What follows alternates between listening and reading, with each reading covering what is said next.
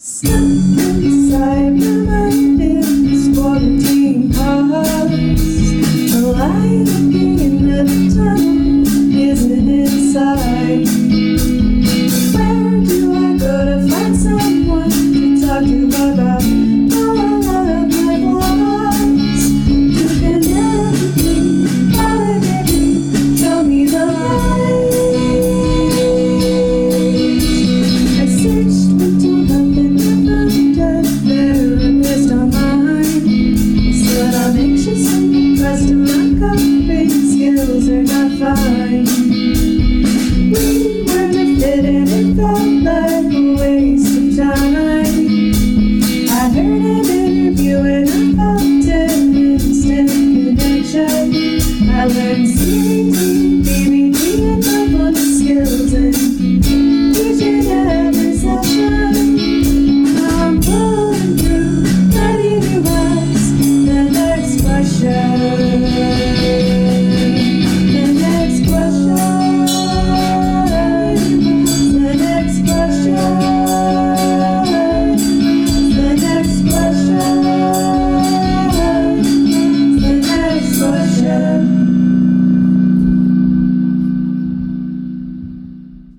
Hello, and welcome to Next Quest podcast, where I ask your potential therapist questions so you don't have to.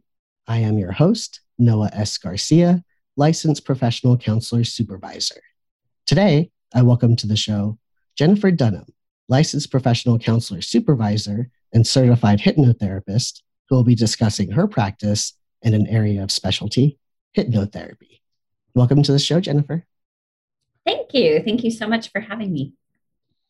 Absolutely. I'm excited to learn more about hypnotherapy today. So tell us, what are your credentials and experience?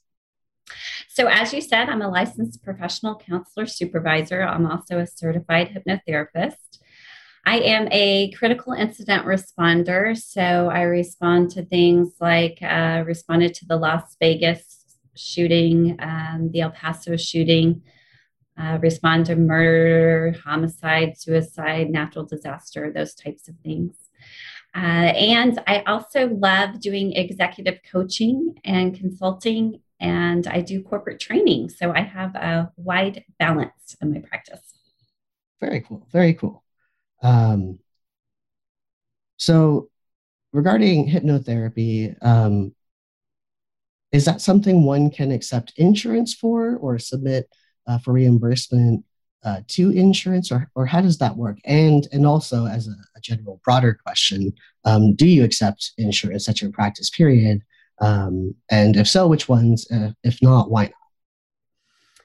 Yeah, so hypnotherapy is more of a tool in psychotherapy practice. And so I believe that you can submit hypnotherapy as a psychotherapeutic tool to your insurance company. So you would just submit it as psychotherapy.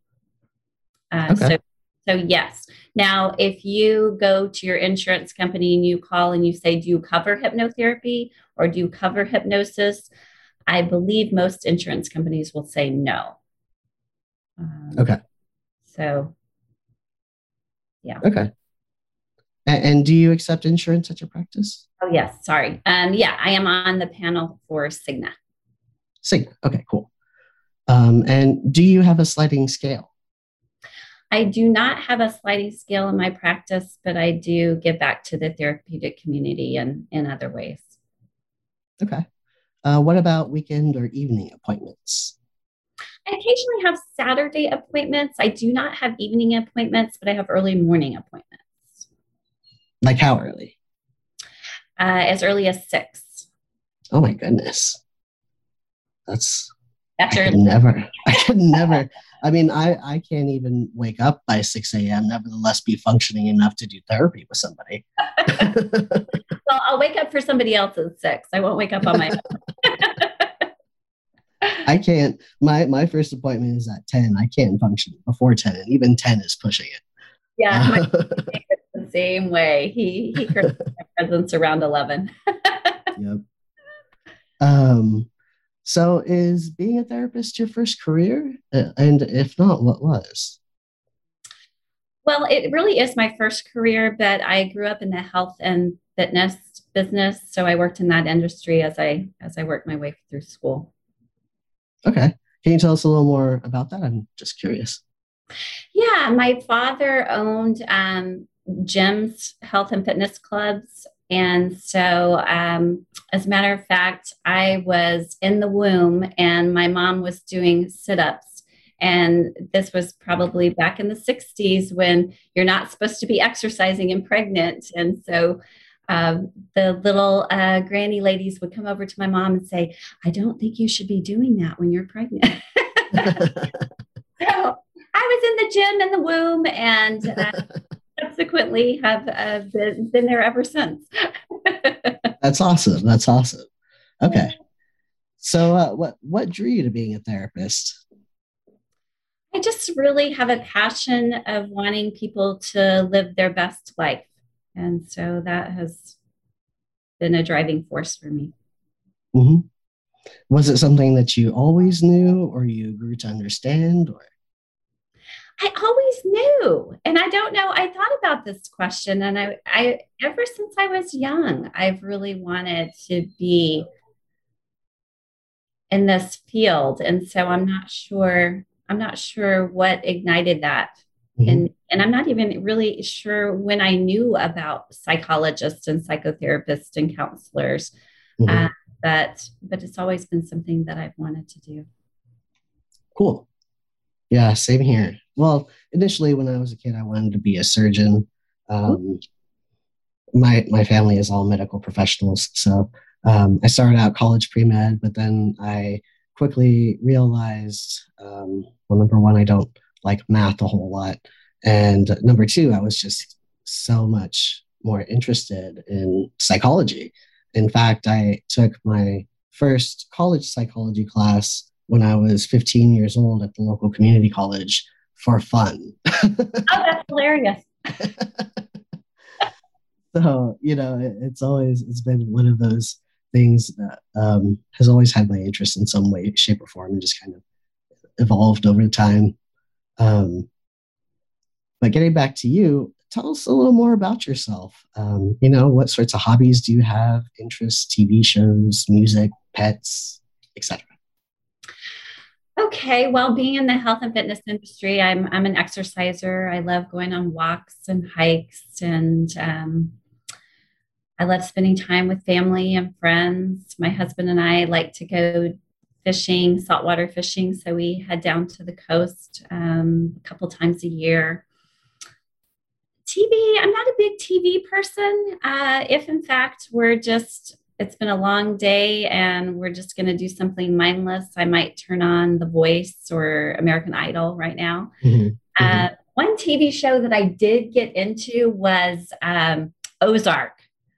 Oh, I've heard good things about that. Yeah. Oh my gosh, that I found psychologically fascinating. That was very, very interesting show. So I did get into that for a while, but not a big TV watcher. Um, what else? Music. I'm a country music girl. So Well, love country music and Texas country. We don't have any pets right now. I have a younger brother. He has two rescue dogs that we babysit from time to time. So that's a lot of fun. nice. Yeah. Awesome. Well, regarding hypnotherapy, could you tell us a little bit about like some of the history or origins behind it? Yeah. So hypnosis was first used to elicit dreams. And then they would study people's dreams to determine, I guess, psychological troubles and try and uncover um, people's issues through their dreams. It was real interesting. And hypnosis comes from the word sleep, the Greek word sleep. And so a lot of people think that in hypnosis or hypnotherapy that you're going to sleep, and that's kind of I guess a form of hypnosis is being asleep. But the person who, discovered it was a German guy, and I cannot remember his name, but he was using magnets and hypnosis. And I wish I knew more about the origin, but I tell you the truth, I cannot remember. It's all right. It's all right. I think it's important. Maybe I don't know. Is there a difference? And if so, what is the difference between hypnosis and hypnotherapy? There is a difference between hypnosis and hypnotherapy. So anybody can do hypnosis. You can go out, take a weekend course and do hypnosis. Hypnotherapy is actually done by somebody who has at least a master's degree in one of the helping professions. So again, hypnosis is not regulated. So a helping professional with a master's degree can go out and also get a weekend certification and practice hypnotherapy. So you just really want to make sure as you're investigating hypnosis or hypnotherapy that you find out about the experience that person has in the field. Okay. And regarding hypnosis and hypnotherapy, in practice, how would they look different? I think they can look similar. For habit control issues, you'll see people doing group hypnosis for smoking cessation or for weight loss. You see that advertised a lot out there. And if you're looking at hypnotherapy, you're going to be looking more toward psychological issues in addition to habit control issues. Gotcha. Okay. Makes lots of sense. So how does hypnotherapy work?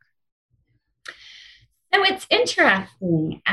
Hypnosis works by kind of moving your conscious mind out of the way, putting your conscious mind in the back seat.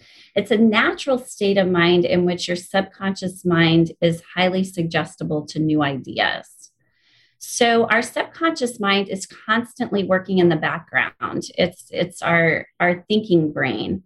And our conscious mind is actually the critical part of the mind that takes a look at those thoughts, analyzes those thoughts, and makes decisions and puts things into action. So what we do is we kind of move that conscious mind out of the way so that we can work directly with your subconscious mind. Okay. So, a lot of people ask, is it a placebo effect? Is it merely the suggestibility? Yeah, that's an interesting question. And so we work with like the alpha, beta, delta brain waves, and it puts your mind in a state in which you are highly suggestible. So if it were a placebo effect, I would think that you have to believe that it's going to work. Right.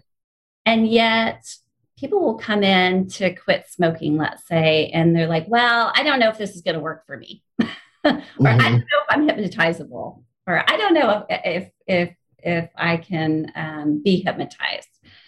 So I don't think so. I don't think it's the placebo effect. Okay. So do you think, is there a required level of belief in order for it to work? Like, does one have to believe that it will work in order to be hypnotized? No, I don't believe you do, because I do have people that come in that really they want to be hypnotized. They want it to work, but they're not sure that it will, and they're not sure if it will for them. Okay. It does. That's awesome. So my understanding is that there's a variety of different types of hypnotherapy, like cognitive, Ericksonian, hypnopsychotherapy, regression. What type of hypnotherapy are you trained in and or do you practice? I'm pretty eclectic in my hypnotherapy practice. So I do use kind of cognitive Ericksonian hypnopsychotherapy. And what that looks like is it might look like storytelling. It might look like walking you through a visualization. It might use a confusing technique to confuse the mind. Might be using metaphors, indirect suggestion. So just a little bit of everything depending on what we're working on and depending on the personality type. Some people can't visualize, they can't create that story in their mind in a way that they can see it. So we might use a totally different style of hypnotherapy. Other people might come in for anxiety. And so we're not going to use a relaxation technique if somebody's coming in for anxiety because they can't relax. And then that causes more anxiety. Mm-hmm. So just a little bit of everything. I have to ask you, you got to tell me more about this confusing technique. Yeah, it's interesting. It's like making a suggestion and then making a contrasting suggestion. So, like, you're listening to me and yet you're not listening to me. You're hearing every word that I say, and yet your subconscious mind is not hearing anything. It's like your mind goes, well, am I hearing or am I not hearing? Am I listening or am I not listening?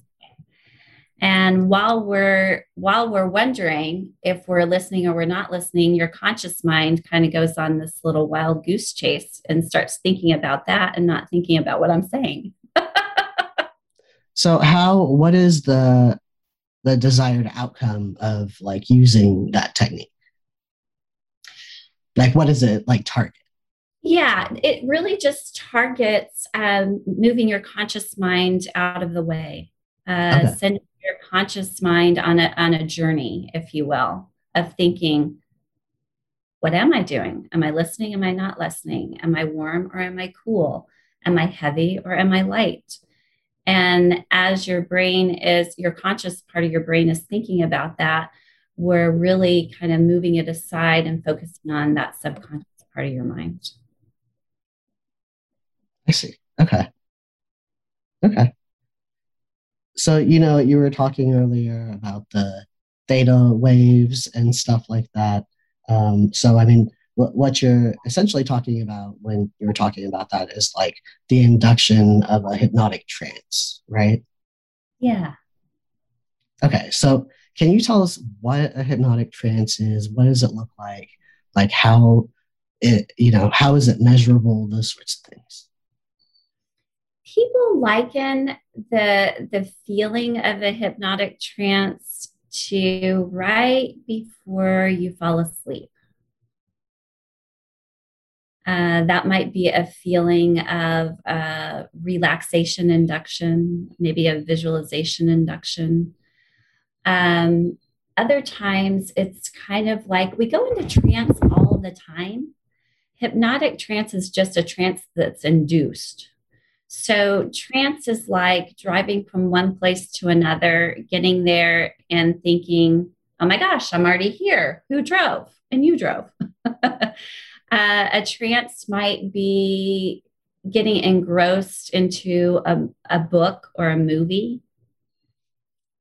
And so you walk into the movie theater, you're thinking about the 20,000 things that you have on your to-do list. You might be thinking about your family, your friends, what you're going to make for dinner that night. And then the movie starts. And all of a sudden, you're engrossed in this land of fantasy. And it might elicit, feelings of fear if it's a horror movie, or it might elicit sadness, or you might get teary, or you might laugh hysterically. And while you know that imaginary world is not real, it's as if it's real, and it's eliciting all of these emotions. And so, again, we go into trance all the time in different ways. Just not too long ago, I was talking to a lady about a cute shirt that she had on. I guess this was a while back because it's been a year since we've seen people in person, right? So Yeah, ridiculous. let me go back. It's been a while, but I was talking to a gal about a cute shirt she had on, and she was jotting something down that we were talking about, and she was telling me that she got her shirt at Target, and she started writing Target. That's funny. She was saying, Target. What are we doing? So we're highly suggestible. We're highly suggestible people in general, and so you might find, when you're writing something down or typing something, and somebody interrupts you and starts talking about something, that it's distracting, and we might find ourselves, losing focus. So the way you described the hypnotic trance sounds similar to dissociation in some ways. So that causes me to wonder, is hypnotherapy like okay for somebody who struggles with dissociation to do? Yeah, that would probably not be your best candidate. Somebody with borderline personality is probably not your best candidate for hypnotherapy. Somebody with severe psychosis, probably not a good idea. Yeah, great question. Okay. I was just interested in that. So, along with a hypnotic trance, we just talked about that and how people are highly suggestible. What is hypnotic suggestion? So hypnotic suggestion is the things that will be most helpful in allowing you to achieve your goal. So let's just use habit control, for example. If somebody wants to quit smoking and they tell me they're really stubborn and rebellious, then I might not use the suggestion that every time you think about a cigarette, you're going to get nauseous, because that person might be, I'll be damned if you're going to tell me I'm going to get nauseous when I think about a cigarette. Mm-hmm. So hypnotic suggestion might be how great you're going to feel as a non-smoker. And again, we're kind of aligning with that part of their mind that wants to be a non-smoker. So with smoking, I kind of use the analogy that there's two parts of your mind. One part that says, gosh, you really got to quit smoking. And the other part of your mind that says, yeah, later, mm-hmm. next week, next month. And so we start aligning with that part of your mind that wants to be done. And as we do, we develop some suggestions that are going to be most helpful in aligning with that part of your mind. Mm-hmm. Does that make sense? Yeah, totally. How does it feel to be hypnotized?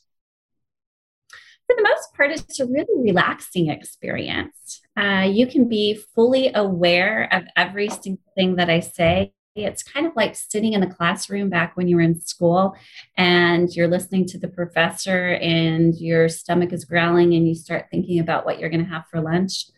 And then you missed half of what the professor said, and yet you made an A+ in the class. Mm-hmm, mm-hmm. So there's a part of your mind that's always listening, whether you're consciously paying attention or not. And so many times we'll find that people will report that they may have drifted or dozed. And yet I normally bring people out of trance at the count of 3. And when people are actually asleep and someone counts to 3, they don't wake up. And so again, there's a part of your mind that's always listening, whether you're consciously choosing to pay attention to every word, or you kind of get lost in the story. You get lost in the movie. I know a lot of concern that people have is like, will I lose control? Yeah, I think a lot of times when people think about hypnosis, they think about the clock, the mm-hmm. clock kind of swinging in front of your face. Or they think about Office Space where the guy gets stuck in a trance. And, Yeah, no, you cannot get stuck in a trance. You do not lose control. You will not, your mind will not let somebody suggest something to you that is counter to what you want or what you believe. As a matter of fact, it's interesting. A long time ago, I had a client come in and he said he said he had gone to see a hypnotherapist and that he had gone to quit using tobacco.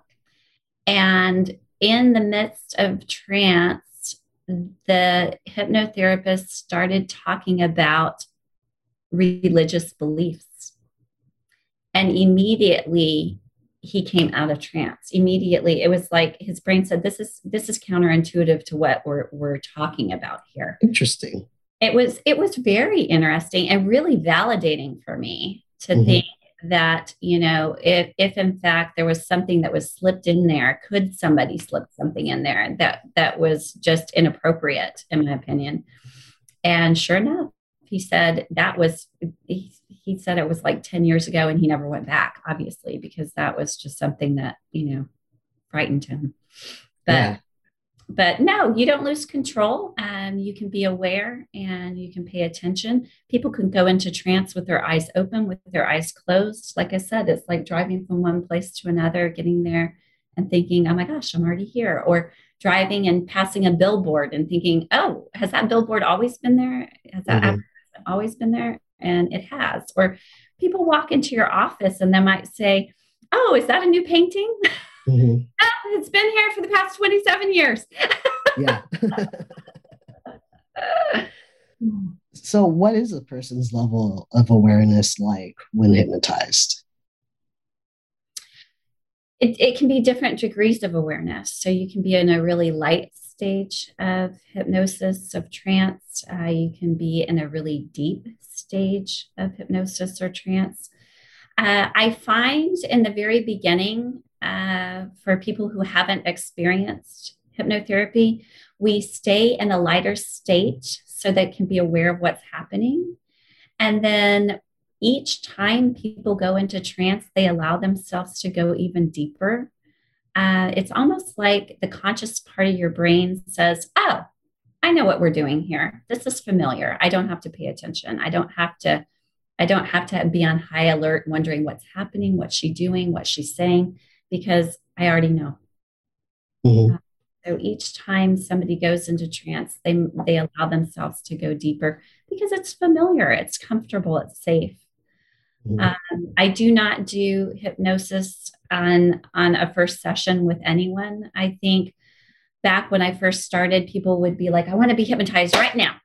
I'm ready to quit smoking. I'm ready to lose weight. I'm ready to be done with this anxiety, done with this depression. So I want to be hypnotized today." So I don't do that.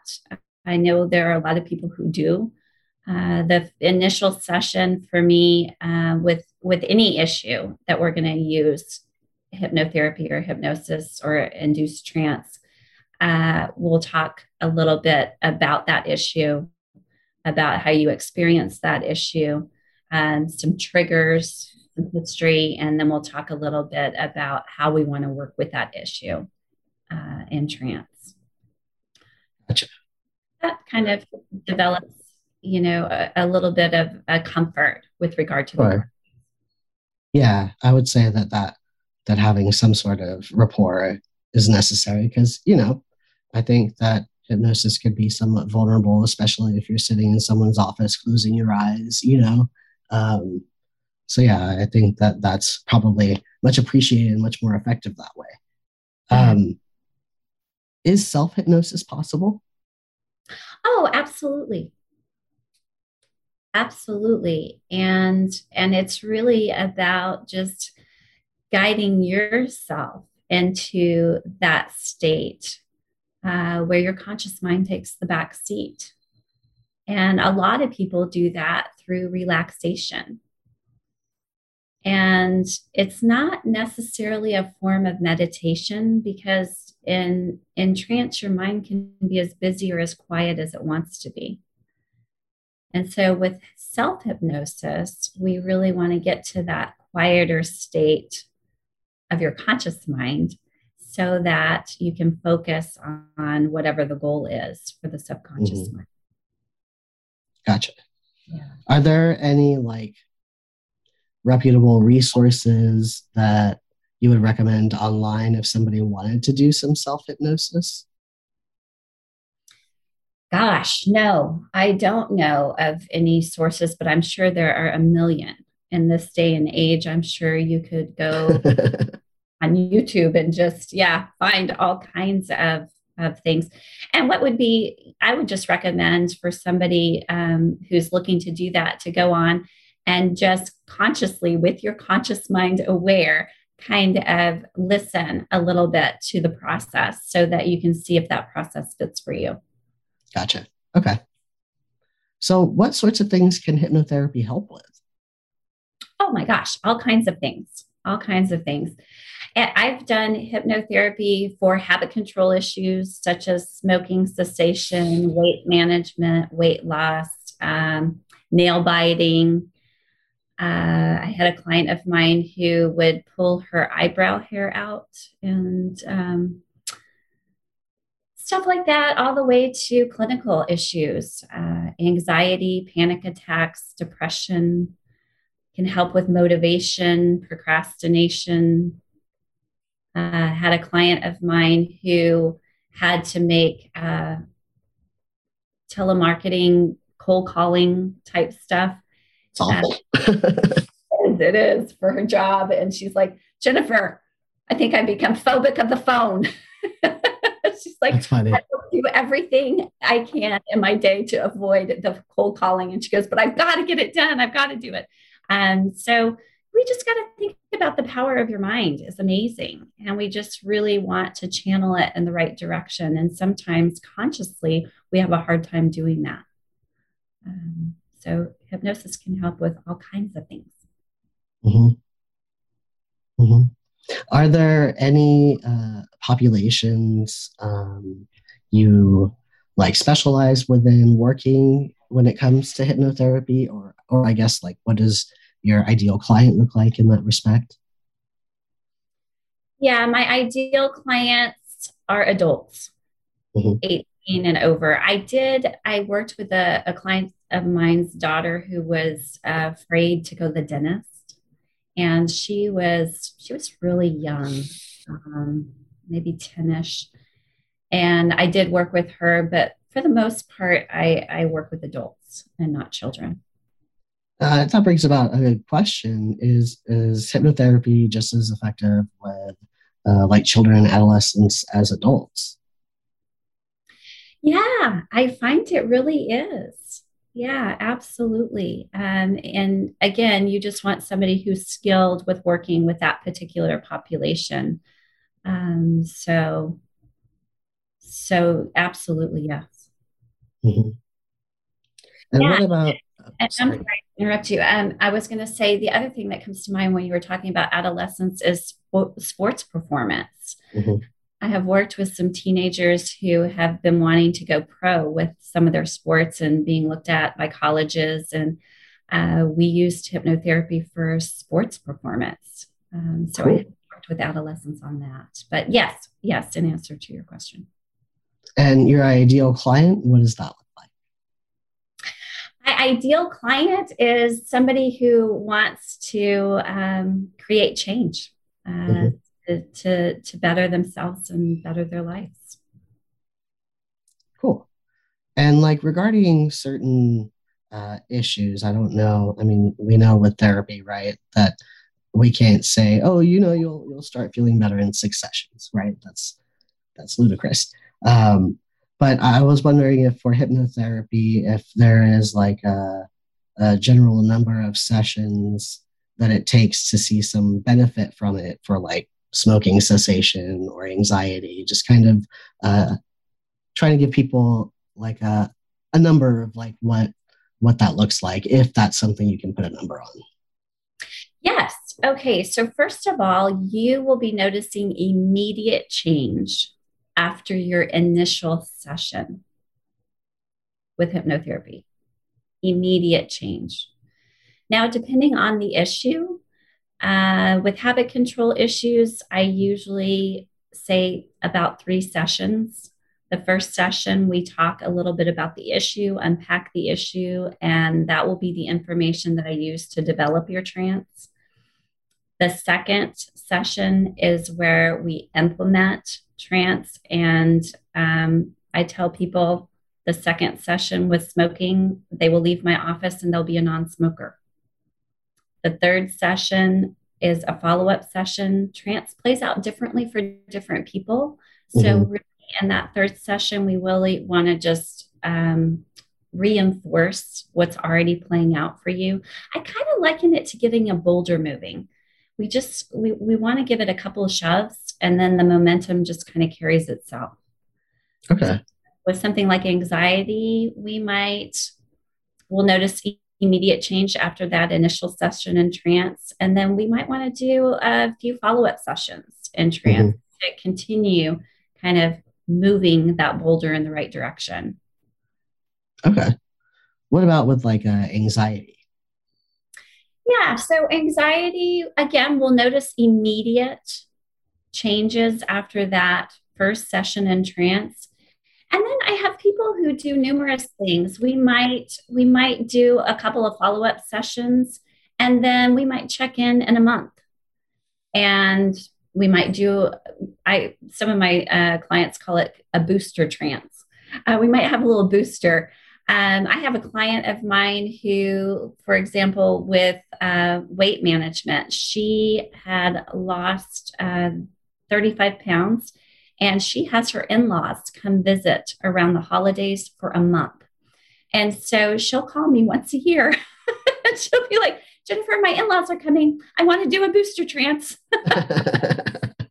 That's awesome. Different people, different things. But I say a minimum of 3 sessions. And, there is no maximum. Some people will say, oh, this is working great on my anxiety. Now I want to work on X. Or I'm really noticing a difference in my stress level, so I want to continue. Different people, different things. Other people will be like, oh my gosh, this has worked great. I don't need you anymore. Bye. Okay. Going back to habit control, and I know you and I had talked a little bit about this before we started recording. Is hypnosis helpful for something like addiction?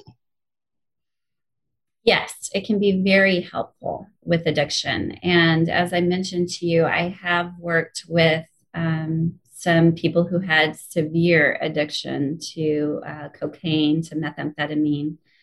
And that was a very helpful tool along with therapy. Right. I've worked with social drinkers and people who wanted to manage their alcohol differently. And we've used hypnotherapy to do that. So yes, I think it's a wonderful adjunct and a wonderful tool in addition to other kinds of therapy for addiction. Cool. What are your thoughts on regression? Yeah, a past life regression. I have never done that. That's not. Well, I mean, there's also like age regression. Oh, as well. Sure.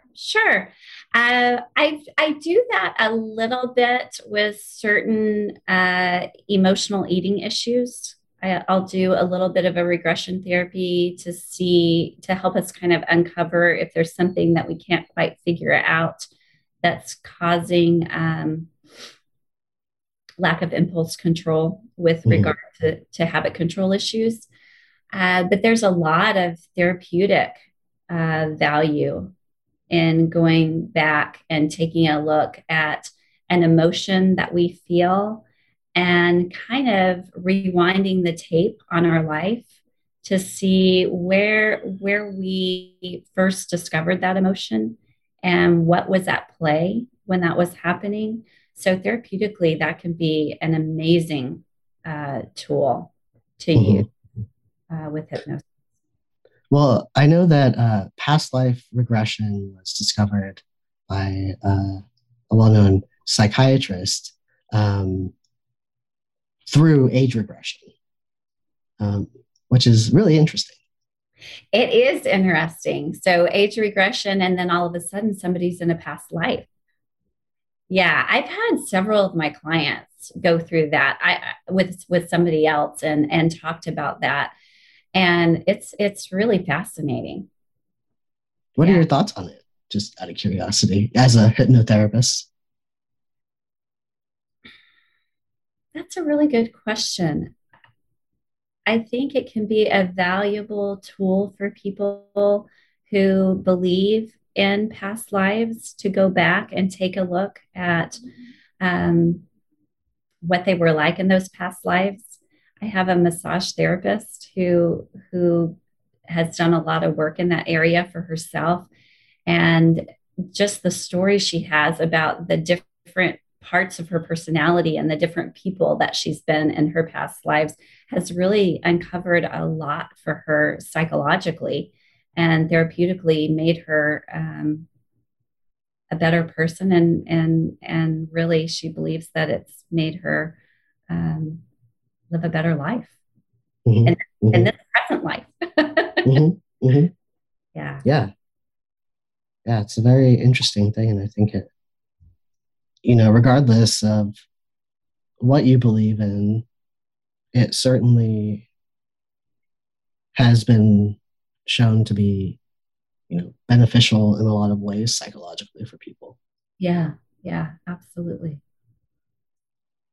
And then, regarding, because just thinking about hypnosis, right? We talked earlier about one not necessarily needing to believe in it in order for it to work. Working with that assumption, it would be the same as for past life regression, right? Which to me is really fascinating. Yeah, absolutely. So it may be, are you saying that it was discovered from age regression that there's past lives? And so maybe prior to the age regression, that person didn't even realize that they had a past life. And right. Back there. Or, I mean, I guess I don't know why somebody would do this, or maybe I do. I don't know. Somebody who, say, does not believe in past lives, deciding to do a past life regression and, being able to recall past lives without even having the belief in it, I guess is what I'm saying. Yes, that's a very good point. Yes. Yeah, I think you're absolutely right. Very interesting stuff. Yeah, our mind is fascinating. It's amazing, the power of our mind. Mm-hmm. Yeah. What are some factors that determine whether somebody is able to be put under hypnosis? Yeah, there's different schools of thought about that. I'm a firm believer that we all have a subconscious mind, so we are all hypnotizable. Some people much more hypnotizable than others. I think the willingness to be hypnotized, whether you think you can be or not, is irrelevant. But for example, if you come in, I did have a gentleman come in with his wife, and she desperately wanted him to quit smoking, and he did not want to quit smoking. It's not going to work. Okay, well, if you don't want to quit smoking, most people are in conflict about that, Yeah.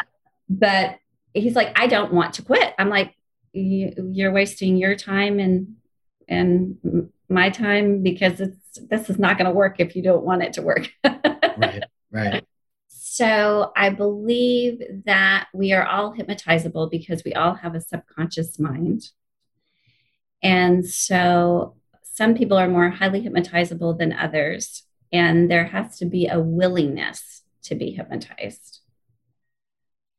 Is the willingness what determines whether somebody is more or less hypnotizable? There's a part of me that wants to say yes, but then again, if we think about comedy club hypnosis and people quacking like a duck and barking like a dog, I guess there has to be a willingness there. So yeah, I would say yes. Okay. Very interesting. earlier we talked about dissociation and perhaps, um, folks who struggle with dissociation maybe not being the best candidates for hypnotherapy. Are there certain concerns or issues in which hypnotherapy would be contraindicated? I can't think of a particular issue that would make it contraindicated, but as we mentioned, probably more so a severe psychosis, borderline personality, dissociative disorders um, are the things that I can think of kind of off the top of my head. What about medical issues that might preclude somebody from participating? Hmm. Can you think of a medical issue that comes to mind? I don't know, like things with like seizures can be triggered by weird stuff, for example. Um, Sure. Um, yeah, I really can't. I really can't think of anything. okay, I well, mean, that's good. yeah, it's highly possible that and nothing's coming to mind, but Okay. What would you say are some of the like biggest misconceptions about hypnotherapy that you run into? so early on, again, I started doing this 20 some odd years ago. So early on, I would say people felt like maybe it had some kind of negative influence, or maybe it was associated with witchcraft or Mhm. something like that. Um, Or like somebody implanting ideas into your head, like that sort of thing. yeah, that people could take control over your mind and get you to do something that you would never think about doing. Hmm. In addition to the idea that you would be completely unconscious and that you would have no idea what happened. Hmm. In addition to that, the idea, like we said, about office space, that you're going to get stuck in a trance and you can't Right. get out. None of that is true. Again, if anything is suggested that is counterintuitive or does not fit with what you're working on immediately, that critical part of your conscious mind will immediately become aware and be like, wait a minute, what's going on here? So, some other misconceptions. Yeah, that it's something hokey or uh, Hmm. not proven, and more probably within the past probably 7 to 10 years, I'm finding that more and more doctors are recommending hypnotherapy. I'm getting a lot of referrals for people who are struggling with stress, with anxiety, with panic, in addition to weight and smoking. Um, Hmm. are probably a lot of the things that doctors are referring for. Hmm. And I think it's important to note also that hypnosis is, and hypnotherapy are like science based, and hypnotic trances can be measured in our brain. Um, so I guess, just kind of appealing to more of the question of is it science or is it superstition? You know?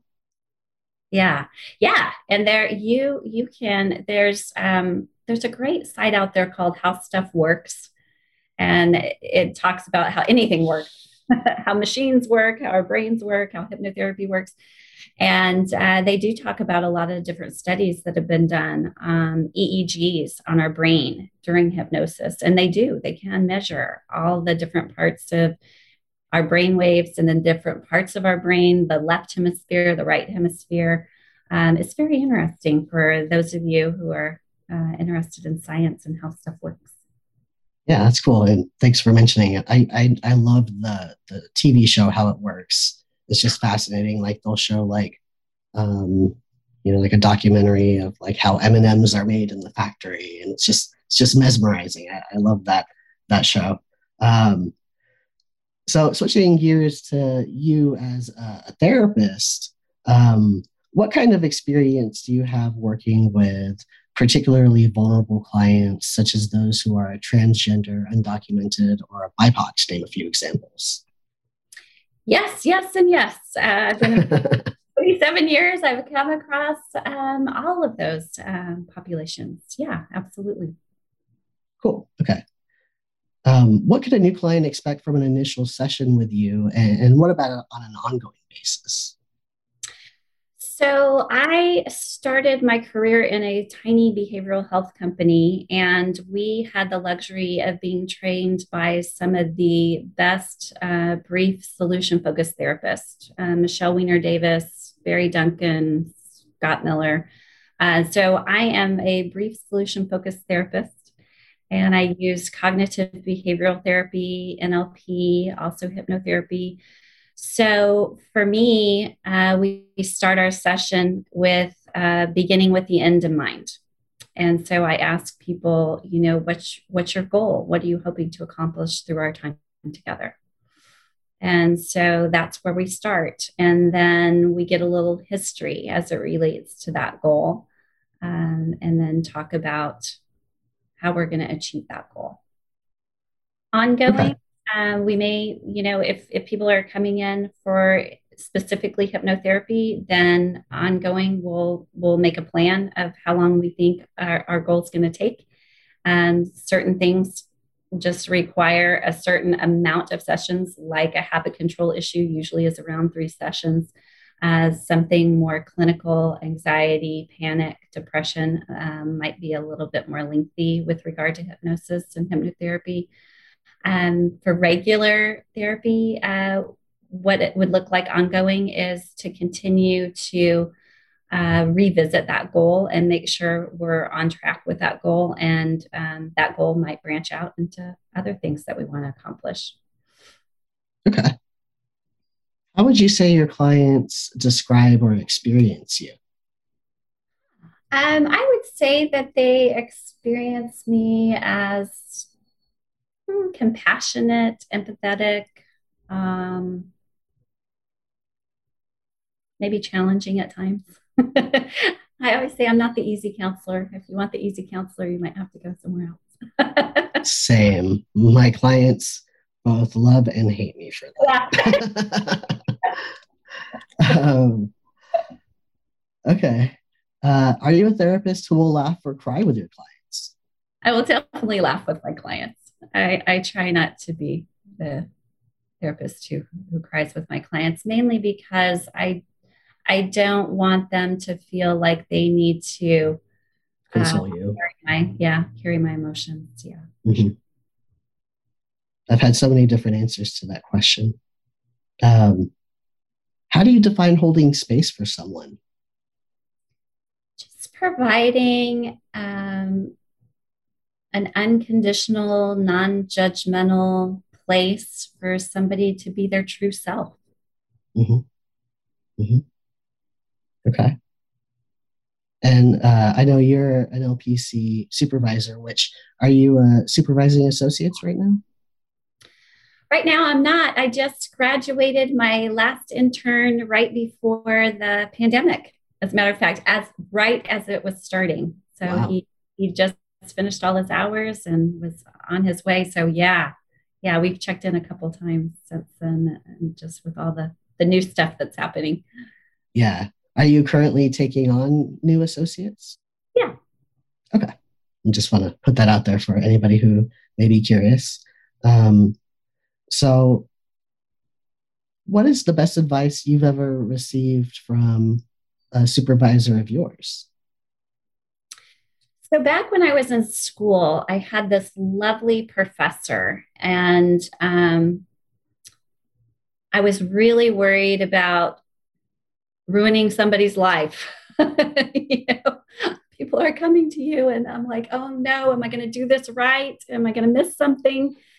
And one thing she said to me is, Jennifer, the great thing about therapy is if you miss something, they're going to serve it up to you again. And if you don't get it right, they're going to tell you. Mm-hmm. And I have found that to be true time and time again. that was the best advice I've ever received. Totally agree with that. What would you say you've personally learned about yourself and or the world through your practice?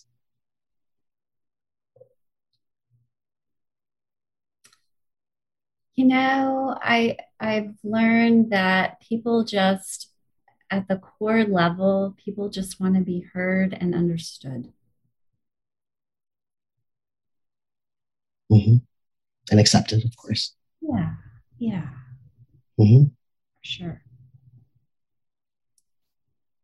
What do you do to take care of yourself after a long, hard day at the office or in front of the computer at home? Right? Well, I try and plan little getaways to the beach, which is where I am right now. Nice.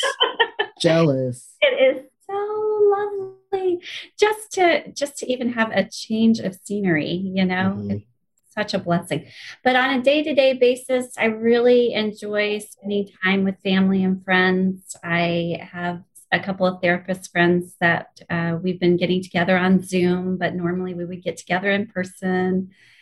And I usually try and take a walk at least every day, even if it's a 20-minute walk after a long client day, to just, recenter. Mm-hmm. Mm-hmm. Good deal. How would you define happiness? Oh, happiness is when my values and my behaviors are in alignment. Good one. Next couple questions are a little vulnerable. The first one is, what is the most embarrassing moment you have had as a clinician? So the most embarrassing moment, I thought about whether or not I want to share this, but I'm going to. I appreciate it. Oh, gosh.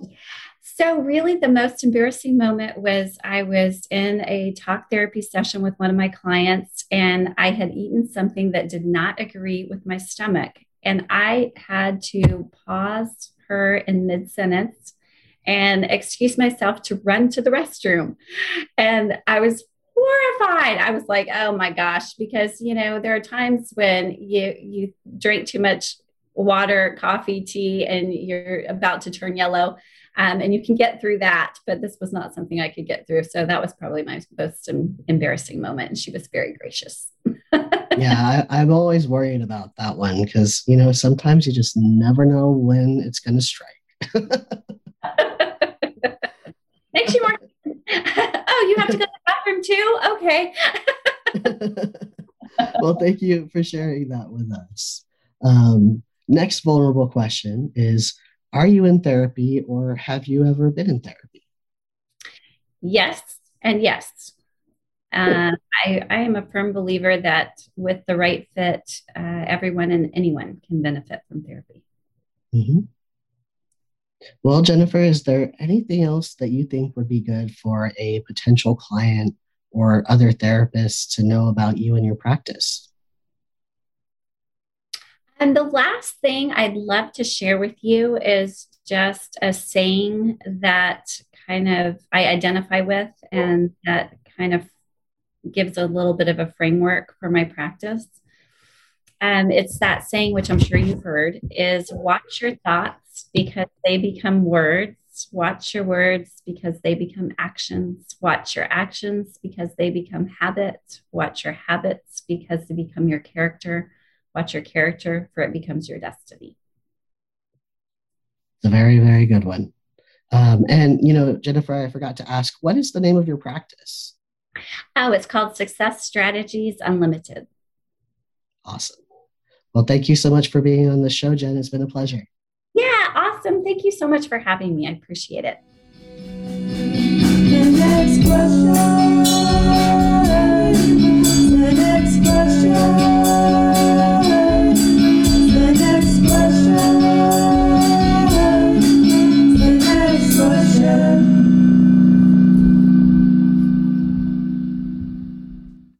Thank you for listening to Next Quest podcast. I learned something new today, and I hope you did too. Stay tuned for next week's episode featuring Christy Powell, licensed professional counselor, who will be discussing his practice in an area of specialty, religious trauma syndrome, and gender and sexuality concerns. If you enjoyed this episode, please consider making a donation to the podcast via Venmo to the username @NQCATX. See you next week. Next Quest Podcast is sponsored by Jan Dimmitt Resources.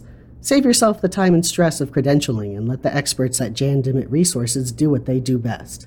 For over 20 years, Jan Dimmitt Resources has provided administrative support and credentialing services to mental health professionals in Texas and beyond. Visit their website at jandimmitt.com.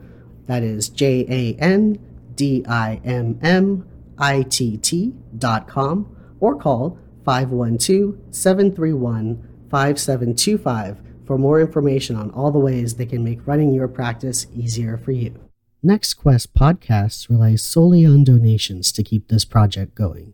Please consider becoming a patron on my Patreon page at www.patreon, that's patreon.com/nextquestpodcast, or you can make a one-time donation on my website at www.nextquestcounseling.com/aboutnextquestpodcast. You can also support the podcast by liking our Facebook page. Until next question, this is Noah Garcia signing off.